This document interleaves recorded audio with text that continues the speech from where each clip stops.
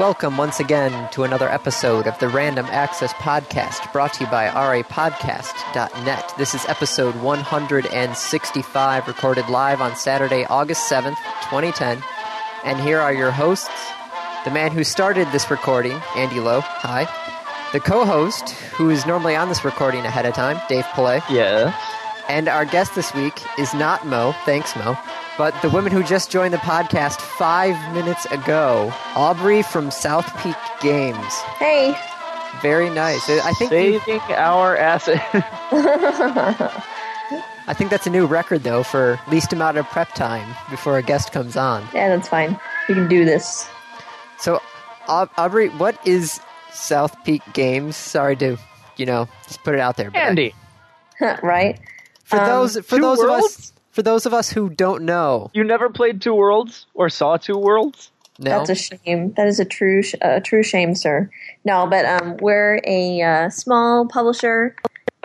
We work primarily with independent game studios and people who normally would have a really good game concept, but it kind of more things that other publishers wouldn't pick up because it's not going to sell 2 million units or whatever.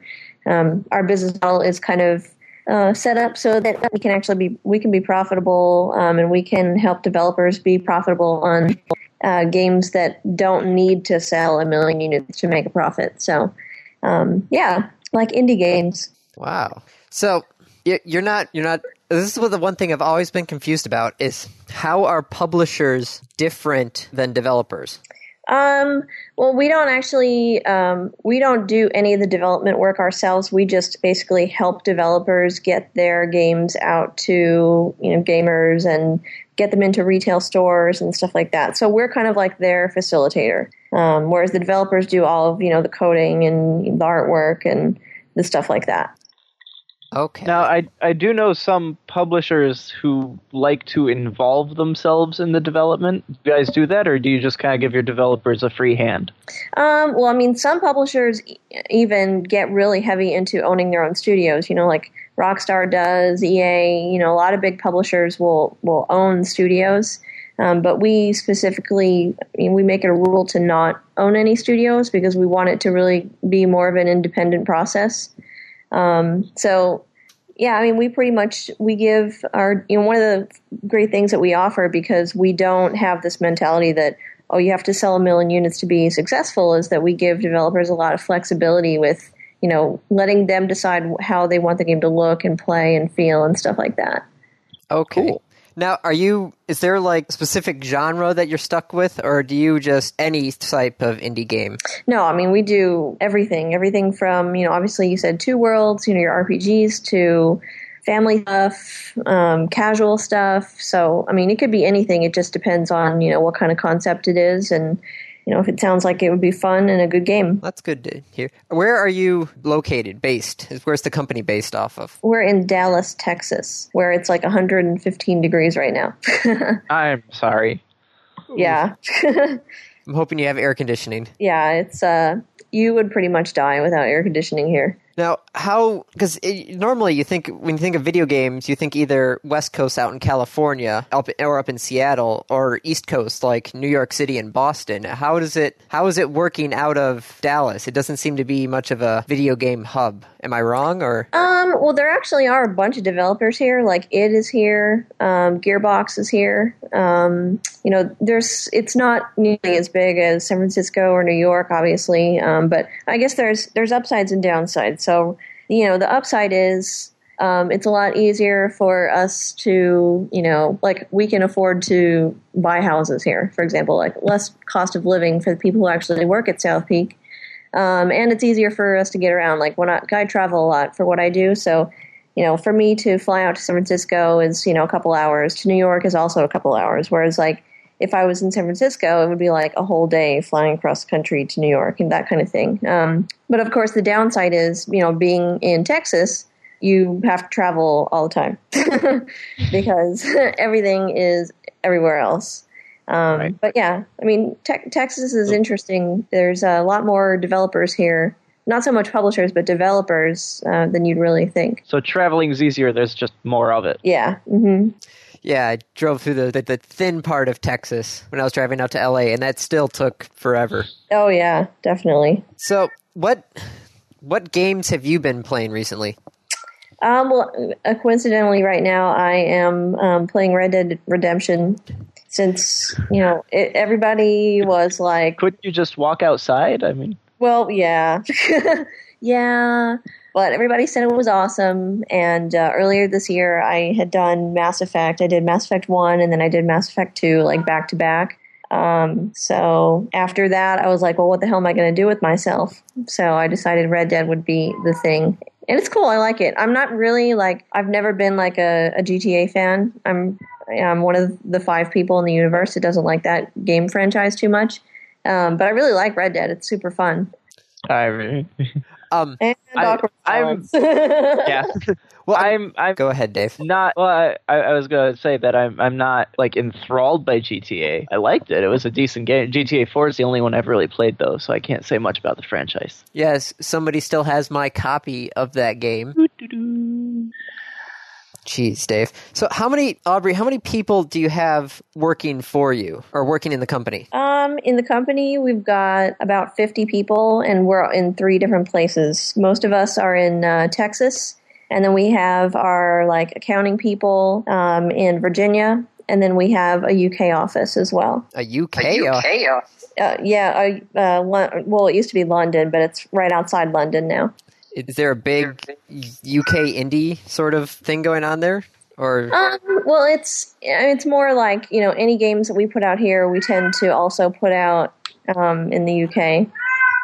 What is that in the background? Sorry.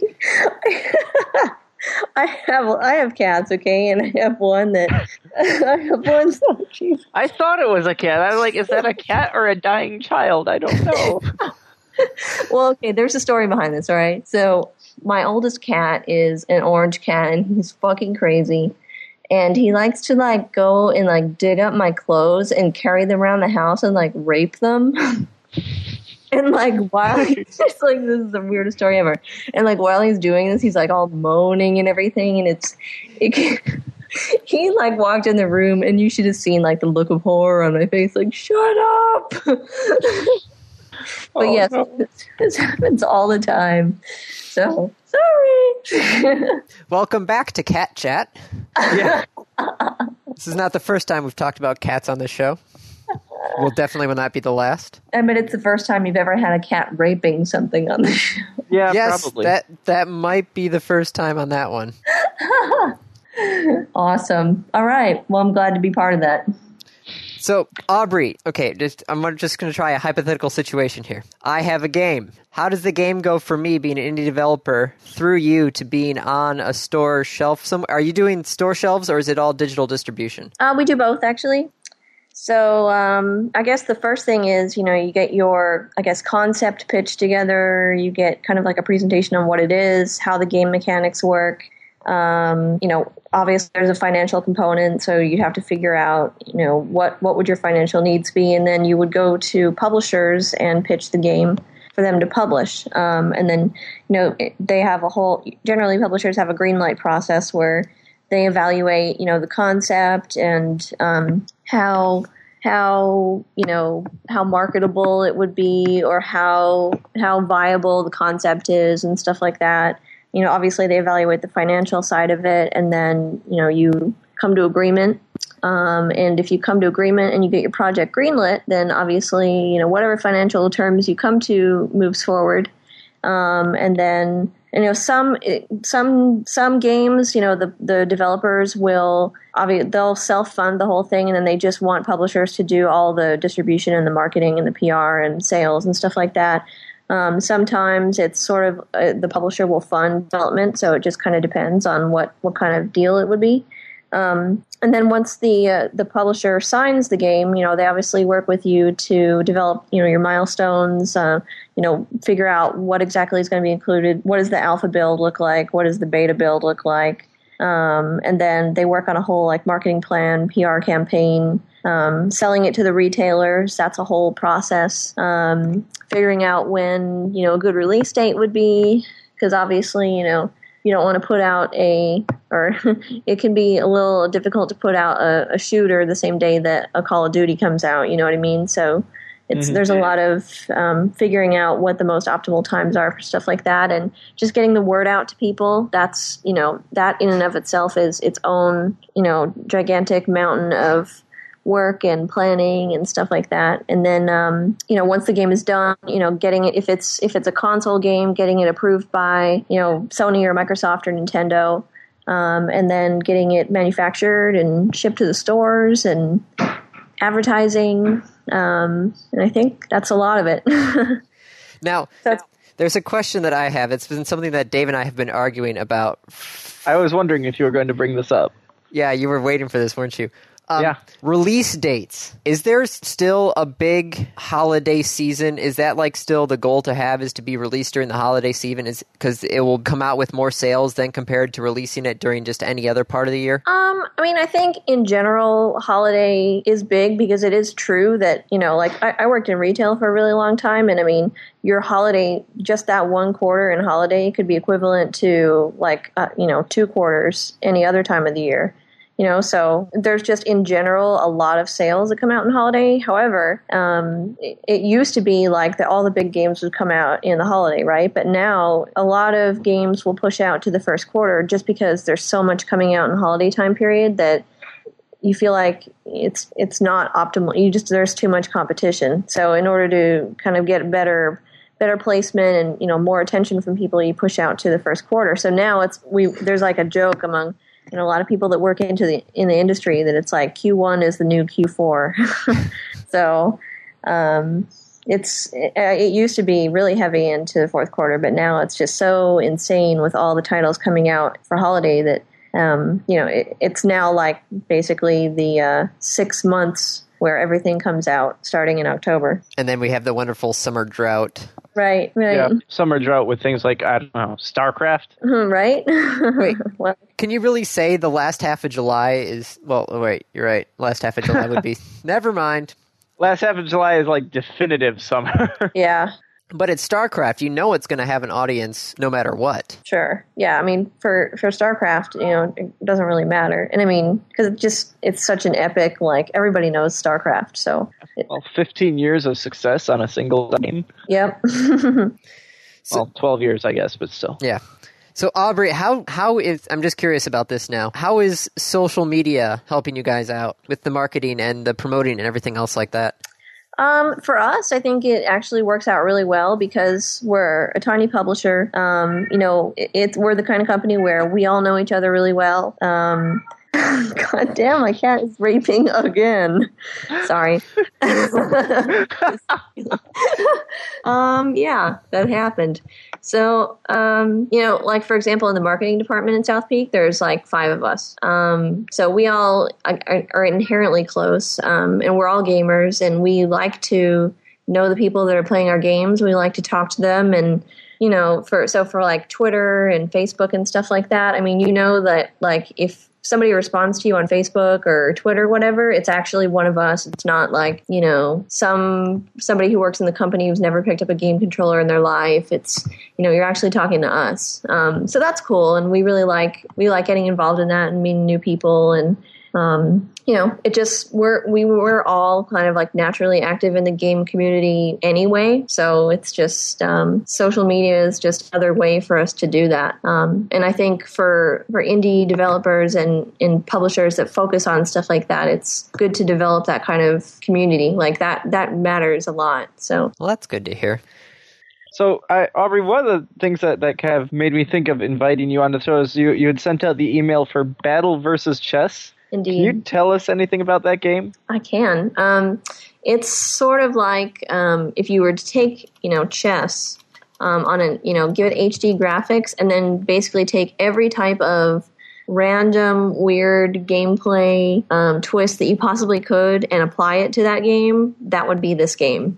So, for example, you can play your standard chess with a normal-looking chessboard, normal-looking chess pieces, but then, there'll be a battle element where, normally if you would take a piece according to the basic rules of chess, there's modes where, you'll have to go into sort of like a quick time event type thing where you have the two pieces and they have actual battle animations, and you have to hit all of the buttons, when they pass a certain mark in order to actually do damage to the other player. So there's like all these kind of interesting like fighting elements to it. There's one mode that you go into where if a piece is attacking you or you're attacking a piece, you go into this like Bomberman type mini game, and you have to basically like beat up the other piece in this mini game in order to actually take that square. And there's all kinds of other stuff like there's a mode called it's a madness placement mode where it basically takes all the chess pieces and randomizes them. So like, yeah, it's like if you're normally used to like your classic chess placement, it just throws that all like totally out the window. So it's really cool. It's very out there. So nice. Oh man, that just. Because I've been playing chess now on the Windows Vista, and or not Windows Vista, Windows 7, and that just blew my mind thinking, oh god, there'd be no openings anymore. You don't have a set. Yeah. Oh. That yeah, would be, man, so it's like chess and Mario Party. For real. All the strategy that you know is for chess is totally like obsolete according to this game. But it's cool. It's fun. It's really different. It's a very, there have been, obviously there was, Interplay's Battle Chess that came out back in the day, and then there's been, other types of battle chess games that have come out, but this really takes like the whole concept of, chess with a fighting element and just takes it way beyond anything else that has come out. I'm looking forward to this. Yeah, game. when is this going to be released? We're looking at the end of September. It's actually going to be on every platform, but we're going to do end of September for the Xbox 360, PS3, and PC, and then the other platforms will come out probably sometime in the spring. Now, there's not going to be cross-platform play, right? I can't play on my 360 against someone on a PS3. Dang. No, so you're going to have to decide who you want to play with, which is always the decision, the conundrum when it comes to what platform you're going to buy. Yep. Or it could just be easy and all your friends just own one platform. Right. And that convinces you which one to actually purchase. Right, indeed. Out of all my friends own one platform, I might be tempted to get the other just so that someone has it. But then you won't be able to play with any of your friends. Sure you will. You go to their house like you used to. Well, you see, some of us don't have that ability anymore. Well, that's because some of us decided to move to the other side of the state. Oh, drama. I just see Aubrey just sitting here going, what's going on? What are they doing? Why are they fighting? Drama. Why can't everybody get along? Just hug it out, boys. Hug it out. Sorry, I'm just a TV show that I just saw recently. So, Okay. do you think we should hit topics, Dave? Yeah, I think so. It's been like 15, 20 minutes. Mm-hmm. Yeah, let's hit some topics. Okay. Dave, you don't have a BlackBerry, do you? No, I have a G1. You know that. Yes. Aubrey, do you have a BlackBerry? I do have a BlackBerry. Is that like the thing to have now, or people have they branched out to the iPhones and the Android phones? Or is it still most people have the BlackBerries? No, I mean, I think, from my perspective, like, iPhone is the hottest thing around. But, a lot of, like, my BlackBerry I have for work. So a lot of people have the same situation where maybe they have, like, an iPhone for, like, personal use and then a BlackBerry for work. I mean, personally, like, I'd prefer to have an iPhone, but I kind of hate AT&T. Just, my personal opinion or whatever. But, because I've actually heard really bad things about the service. So, yeah, so like at that press conference that they were having, the guy like screamed out Verizon at the Apple press conference when they were talking about the iPhone. I thought that was really hilarious.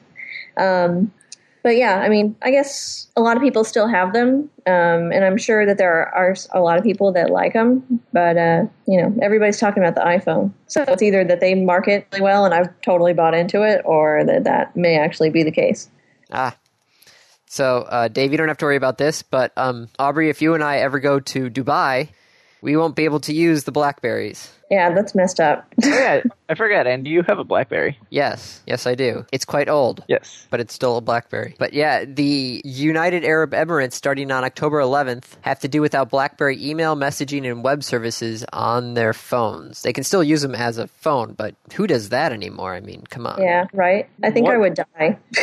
What was their reasoning for this? Did you see? They say it's based on security concerns because the BlackBerry data is automatically shipped to company computers abroad, where it's difficult for local authorities to monitor for illegal activity or abuse. So they're doing it for security concerns, but most people just say it's the way for the country's conservative government to crack down even more on politically objectionable materials. Yeah, so I'm not sure how I feel. I mean, on the one hand, there's a valid argument of, like, law enforcement. On the other hand, the government shouldn't need to have immediate access to a lot of that data on a daily basis. Like, why can't they just ask the company for it? Well, the company is based out of Canada. Okay. So it's... Andy, hang on. Aubrey, I'm sorry, can you say where you are again? In Texas. Andy, where are you? in Michigan. Okay, thank you. I don't get what you're trying to prove with that there. That we have instant communication. Okay, yeah, and then we've talked with people in Australia at the same time. Yes, okay. Right. So the argument of, it's all the way over in Canada... But then the whole idea of international laws, that kind of messes with things. That does. I will cede that point. So what else? And for what it's worth, it's not only the UAE. Lebanon is considering doing this as well, as are other Arab states. Oh my. Well. So don't go to the Middle East if you have BlackBerry. Well, don't use your BlackBerry in the Middle East because you won't be able to. And then you'll get charged horribly for using a data plan while roaming too. Yeah. Oh god. Yeah. Yeah, that hurts. So Google Wave. It came, it saw, It left. it left. You never really used Wave, did you? No, there was one day where I used Wave, and that was it. Yeah. Did you? It's kind of sad. I used it for a little bit. I still think it would be great for like an online D&D game. But can't you just... The play-by-email online D&D was almost basically the same. Gee, speaking of... Yes, I know. The game has been dead for I don't know how long. Yeah, I'm not sure I even remember what happened. Well, that was the thing, is all your players' memories had been wiped. Surprise. Oh, yeah. Right. So there goes Google Wave. Bye, Google. Wave bye to the wave. That was bad, Dave. Yeah. Oh, what did you expect? Good point. Yeah. This is me. Really? I mean, come on. So how we spend time online. This should be fun. Uh-oh. The Nielsen Company says that 40% of the U.S. people just spend online doing one of three activities. Social Porn? No. Oh. Social networking, playing games, and emailing. Aubrey, when was the last time you did not use one of the internet for one of those three? Never. I don't know. I do all of the above constantly. Yeah, I can't think of when I wasn't using it recently for just one of those three things. Right. Social I know. networking, games, and how about looking at the news? I look at my news through the social networks or through my email. Right. That's right, because you get your RSS feeds emailed to you. Yes. I'm so hip, I'm above RSS feeds. It just goes straight into my Google. Yeah, I have to agree. I'm not sure. I can't remember the last thing I did that was not one of those things. I love how everybody says, oh yeah, you can do anything with the internet. And most people just do Facebook. Social networking games. Yeah, Facebook games and their email. Okay. I can think of one thing, all right? So, go ahead. All right. Earlier this week, I was in the car, and we were driving up from LA to San Francisco, and we were driving on the 101, and there's these random-ass bells on the side of the road. And so I'm not from California, so I have no idea what they are. So I used the internet to go to Wikipedia and look up what the hell these bells were. So I used it for information. Oh my God. What were they? They're apparently they're like bells from they used to basically like the 101 follows like this old like mission trail in California where like I guess missionaries or whatever used to like go up and down the coast or whatever.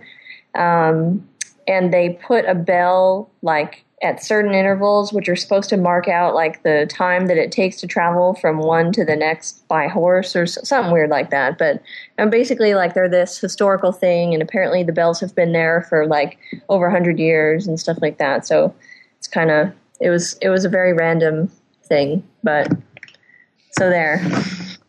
But it's kind of cool though that, like, 20 years ago, if you were driving on that road and you didn't know what the bells would be, like, oh, I wonder what that is, huh? And then you just, like, forget about it. But now I can just pull out my BlackBerry and do a Google search, and there it is.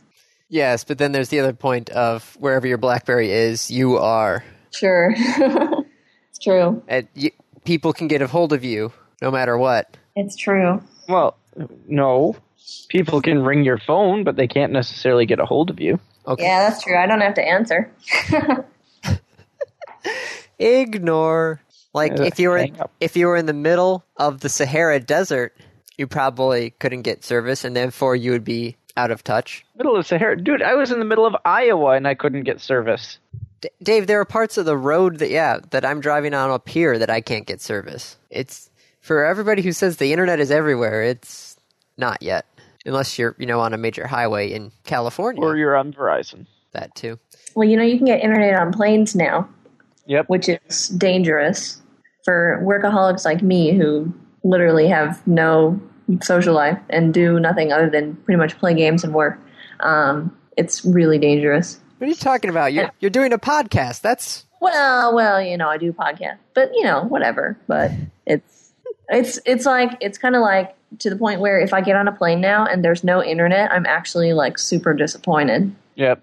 And then you get bored and you sit there going like, Yeah, exactly. It's like I don't know what to do with myself, but whatever. I mean, like 4 years ago, internet on a plane was unheard of. Oh, totally. And now you're sad if the plane does not have it. I am sad, I admit. Well, but I'm going to guess that a lot of your plane flights are on the company expense? Yes. Yep. So, and a lot of it is like, I'm traveling, like doing press tours and stuff like that. And I actually calculated out once I get an email every 2 minutes. So I spend a lot of my time just like trying to go through emails and stuff like that. And a lot of times, like, I actually need to be doing work while I'm on the plane just to keep up with everything that's going on. So, and I often travel like during what my normal work week would be anyway. So, it's like half a necessity and half part of my horrible internet addiction.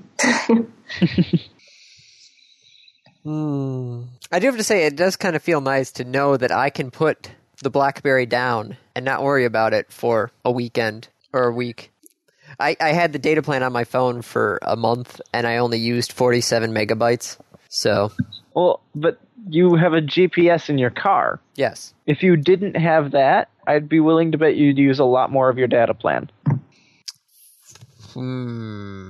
Maybe. But then the GPS only cost $90 at one time. That's 3 months of internet, and the GPS I can use forever, until its maps are out of date, that I'm driving on roads that do not exist, and then it gets all confused.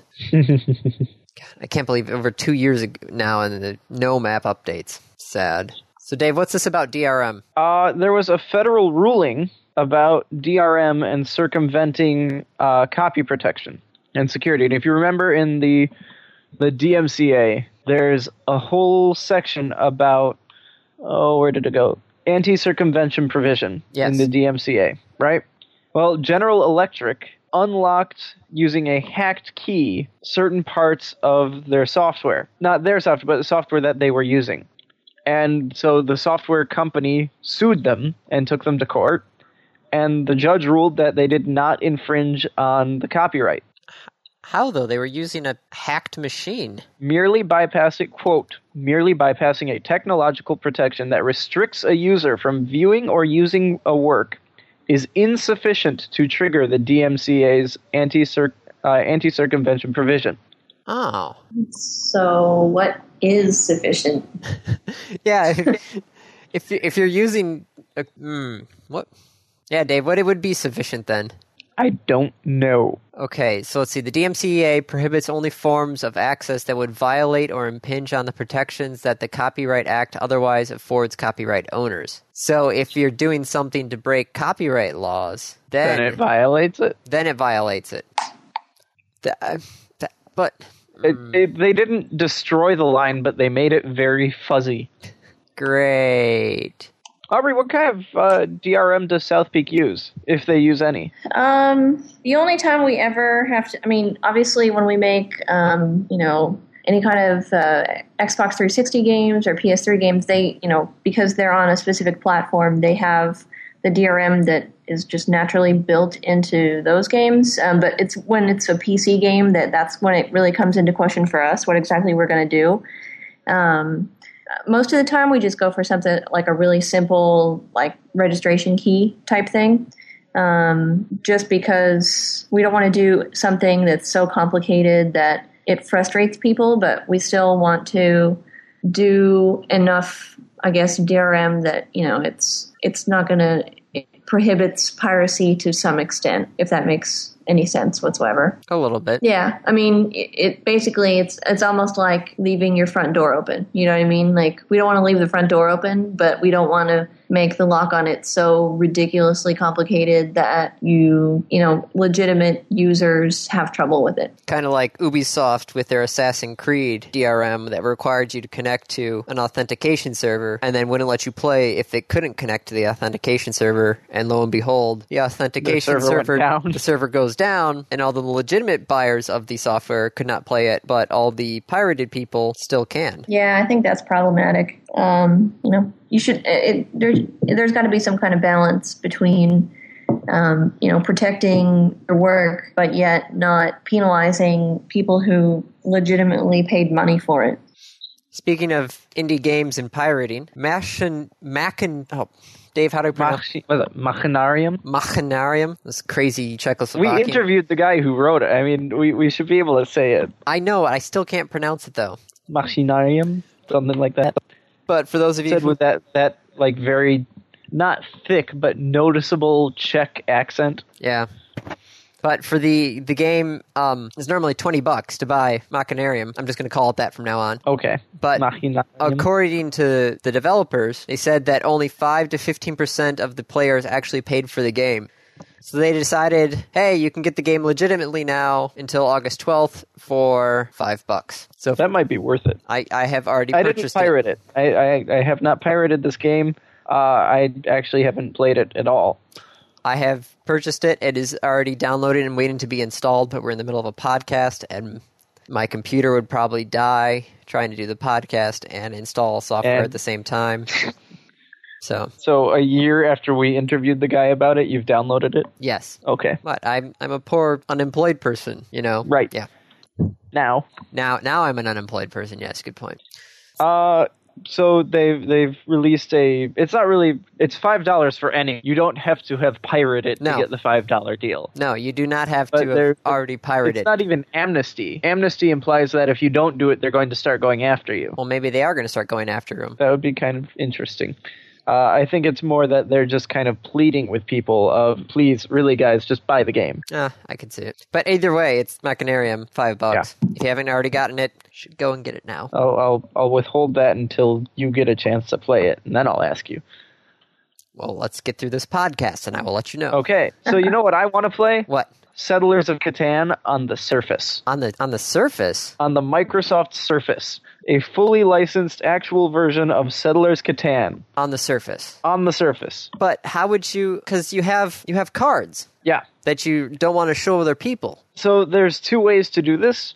The first is... all the cards, all your hands are at the corners of the table. So they're all separate. And they're face down, but there's a button you can press to turn them face up. So first thing you can do is just cover it with your hands, press the button, see what cards you have, press the button, and then they're back down. The other way is that they have these little viewers, which have radio tags. And you put the viewer over the card, and it's got a little shield built onto it so no one else can see it. And the cards that are face down will show as face up under the viewer. Huh. It's actually a really clever way to get around that issue.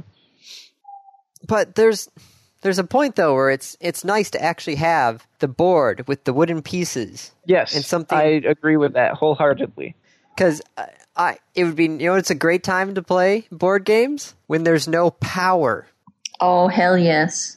That's a great time. That's like the one time where it's the perfect time. You get some candles out, you get everybody, because there's not much else going on. You get everybody around and you play board games. Yeah. Perfect time. Wouldn't be able to do that with this. No. It'd be like, all right, everybody, let's sit around this table and sit here and chat.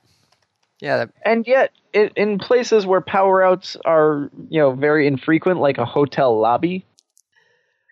Wait, you're going to go to the hotel just to play Settlers of Catan on their surface? No. Well, actually, when I'm in Seattle, I might, because they're going to have it there. Oh. And tell you what, I will get I don't actually own Settlers of Catan yet. You don't Catan? No. It's an expensive board game, jeez. Yes, it is. Well, most board games like that are actually pretty expensive. Pandemic was like $35, $40. Ticket to Ride, I think, is $60. I don't know. How much is Ticket to Ride? I think I just bought Risk, and it was really expensive. It was like $50 or something. Really? Yes, it was ridiculous. I couldn't believe it, but I was desperate. I wanted Risk so badly, so I had to do it. Dave, did I tell you the new boxes of Diplomacy? Because you know how the old ones used to have the metal armies and fleets? Yeah. The new ones, they're not metal. They're just little pieces of paper. They're little punch-outs. They're like cardboard? Yes. Oh, God, no. That's awful. That's weak. I know. I saw that and I'm like, I'm looking at it. It's the official big box. It's not just some knockoff sort of thing. It's the official one, and they just have little cardboard punch-outs, and it's just like Scrabble using proper nouns. It just makes me angry. Yeah, like those awesome little pewter pieces. That was one of the things that made Diplomacy. I know. Why would you do that? I don't know. Yeah, Ticket to Ride is $50. Oh, my. Board games are expensive. Aubrey, do you guys play board games around the office at all, or no? Or is it just strictly video games?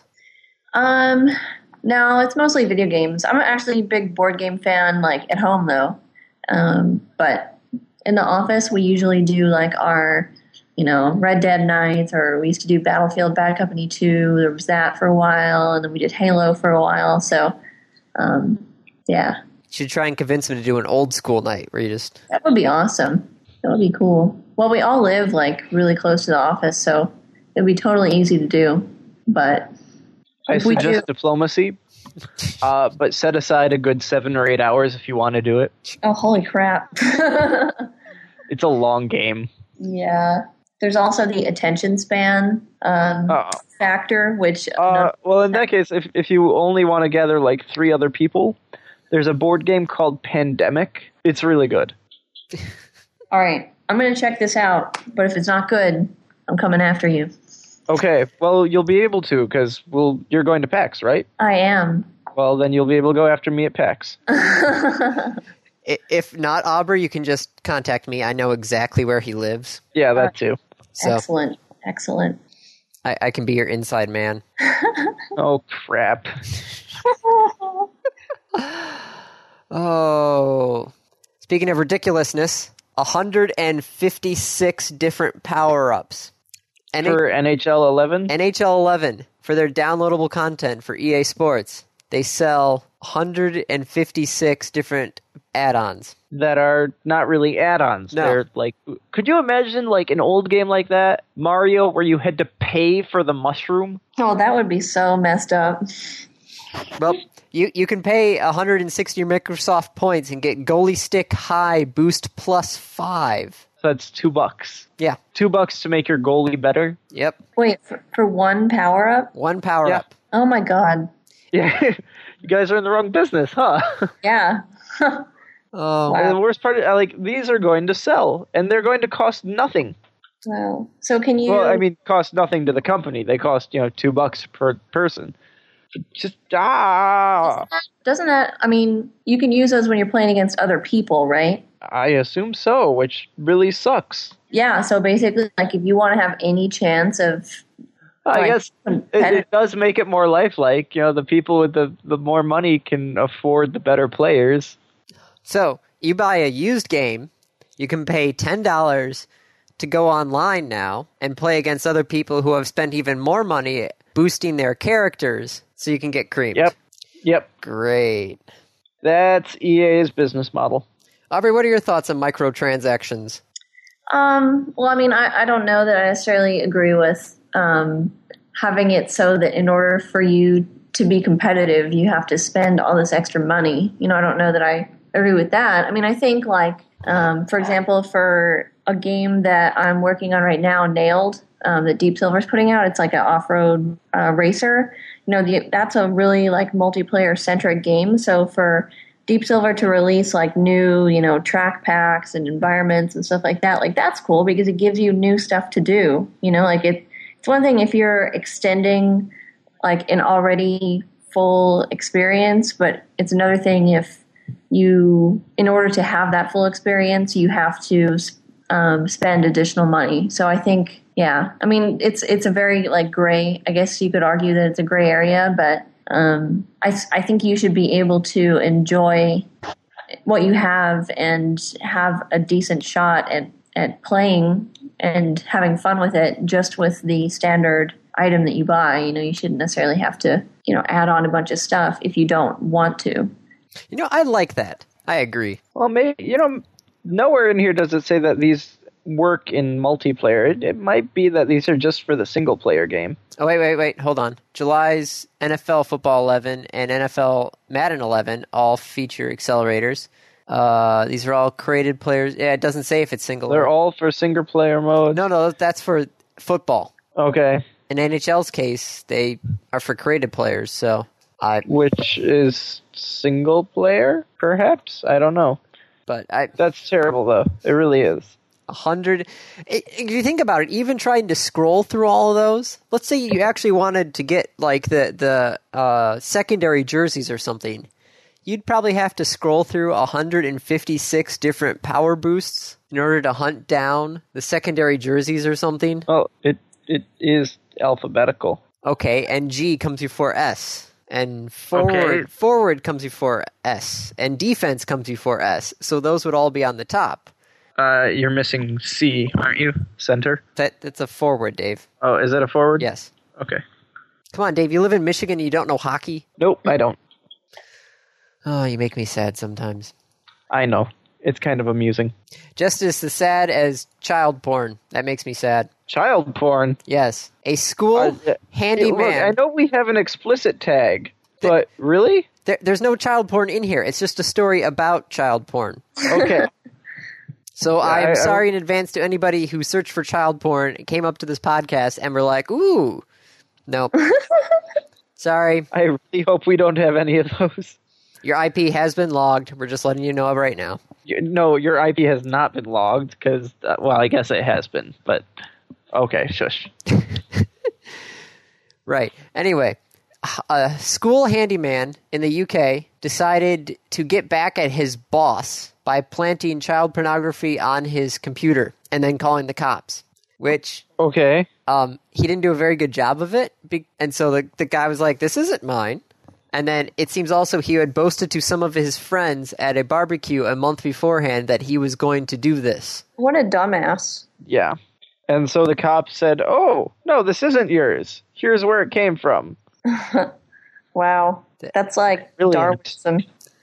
Oh. So then this other guy gets arrested for having child porn? Mm-hmm. I'm kind of surprised he didn't take the, wait, this isn't mine excuse. Well, when you tell people at a barbecue that you dislike your boss and how you wanted to put child porn on his computer so he would be sacked, when you get that specific... Yeah. Oh. The guy was a moron. What's really sad, though, is if you think about it, if he wasn't such a moron, would this have actually worked? Probably. You'd have to be very careful with it. Because he sent the police a CD containing 177 pictures, and then he said that the pictures came from the guy's laptop. Yeah, so the police, if I read correctly, traced the anonymous call. So there's one thing, like, you have to be smart about how you're calling. Yeah, but, oh man, if somebody was actually smart and did this, that would be evil. That would be seriously evil. Oh, but what can you do? not be done, not try and get someone else in trouble for child porn. That's what you can do. All right, so we should move on to a happier topic. Yes, please. Okay. One that doesn't involve child porn. All right, how about a Agree. overclocking contest? Overclocking. Yes, we're going to stay in the UK. The PC Pro magazine in the UK posted a challenge to see how quickly these people could render this crazy 3D image. It was taking some processors 2 or 3 minutes, and it took an Atom netbook 1,935 seconds to render this image. So I don't know what that is, and that's 32 minutes to render one image. So he put 32 minutes. Yeah. Jeez. So he originally was just doing it with his processors around the house, and so he sent out the steps of how to do this to all the readers, and they're like, "Tell me how fast you get it." Well, he got one back from Intel, who said that. Sorry, that's right there. That should give you pause.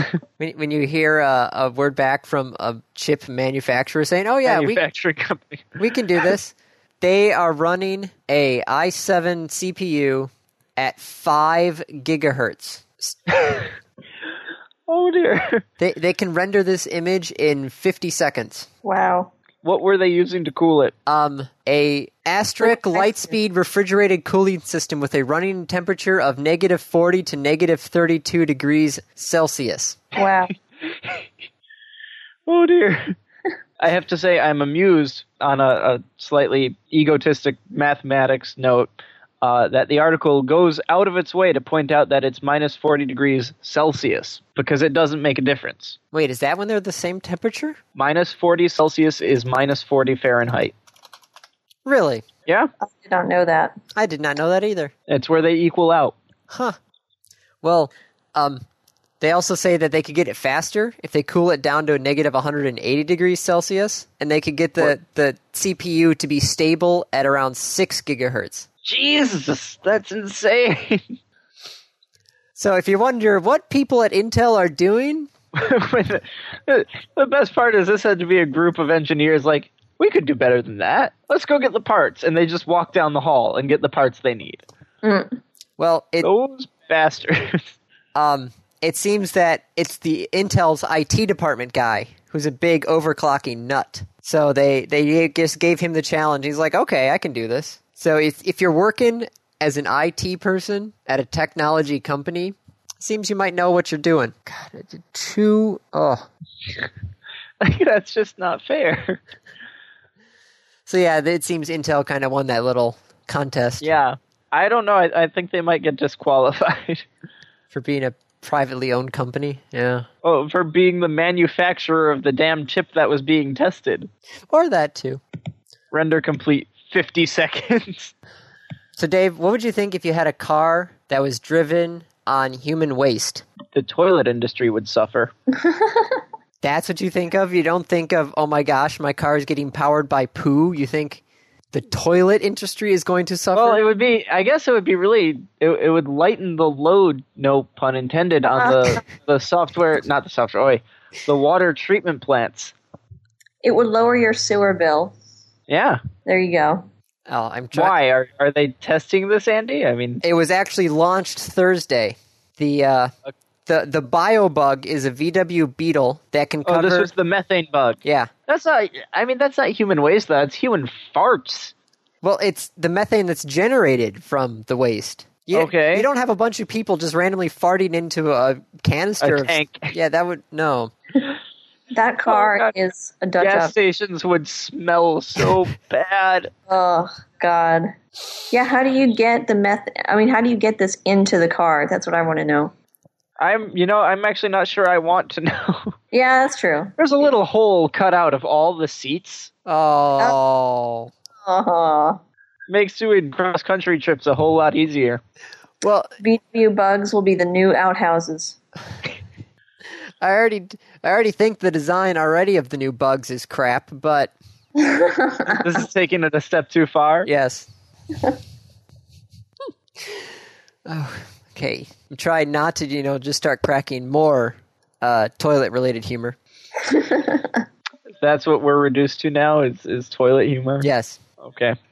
So speaking of crappy situations, Samsung, Toshiba, and LG have been, according to a suit filed by New York Attorney General Andrew Cuomo, they've been colluded with price fixing for LCD screens. And the surprise here is what? I don't know. I remember hearing something that most LCD screens basically come from one or two companies. So Yeah. And LCD screens are everywhere now. Printer's got an LCD screen. My computer's got an LCD screen. 5, 6, 7. I count 7 in this room. 7 LCD screens? Was Sony, 8, 9. was Sony included in that suit, or it was just those three? Hitachi, LG, Toshiba, Sharp, AU Optronics, and Chai Mei. Damn. Oh, Samsung? Oh, and Samsung. And there's a bunch. You can read the PDF, but I don't want to open the PDF because last time I did that. Yeah, it'll screw with the recording. Yeah, I count 10 LCD screens in this room alone. Wow. Well, I should point out that this room is like my entire apartment. 2, 3, 4, 5. You've got your monitors, 6. your TV, 7. your phone. Do you have a camera in the room? 8. 9. 9. Yeah, there's more than you think, right? Because Yeah. your phones, the cameras, your printer, your monitors, your laptop, Oh my goodness. What is happening to us? technology. I don't like it. Too bad. It's here, It's here, it's clear, get over it. I guess. So yeah, it says that it was organized by the firms and it dominated the $70 billion market. That's how much money they lost, supposedly.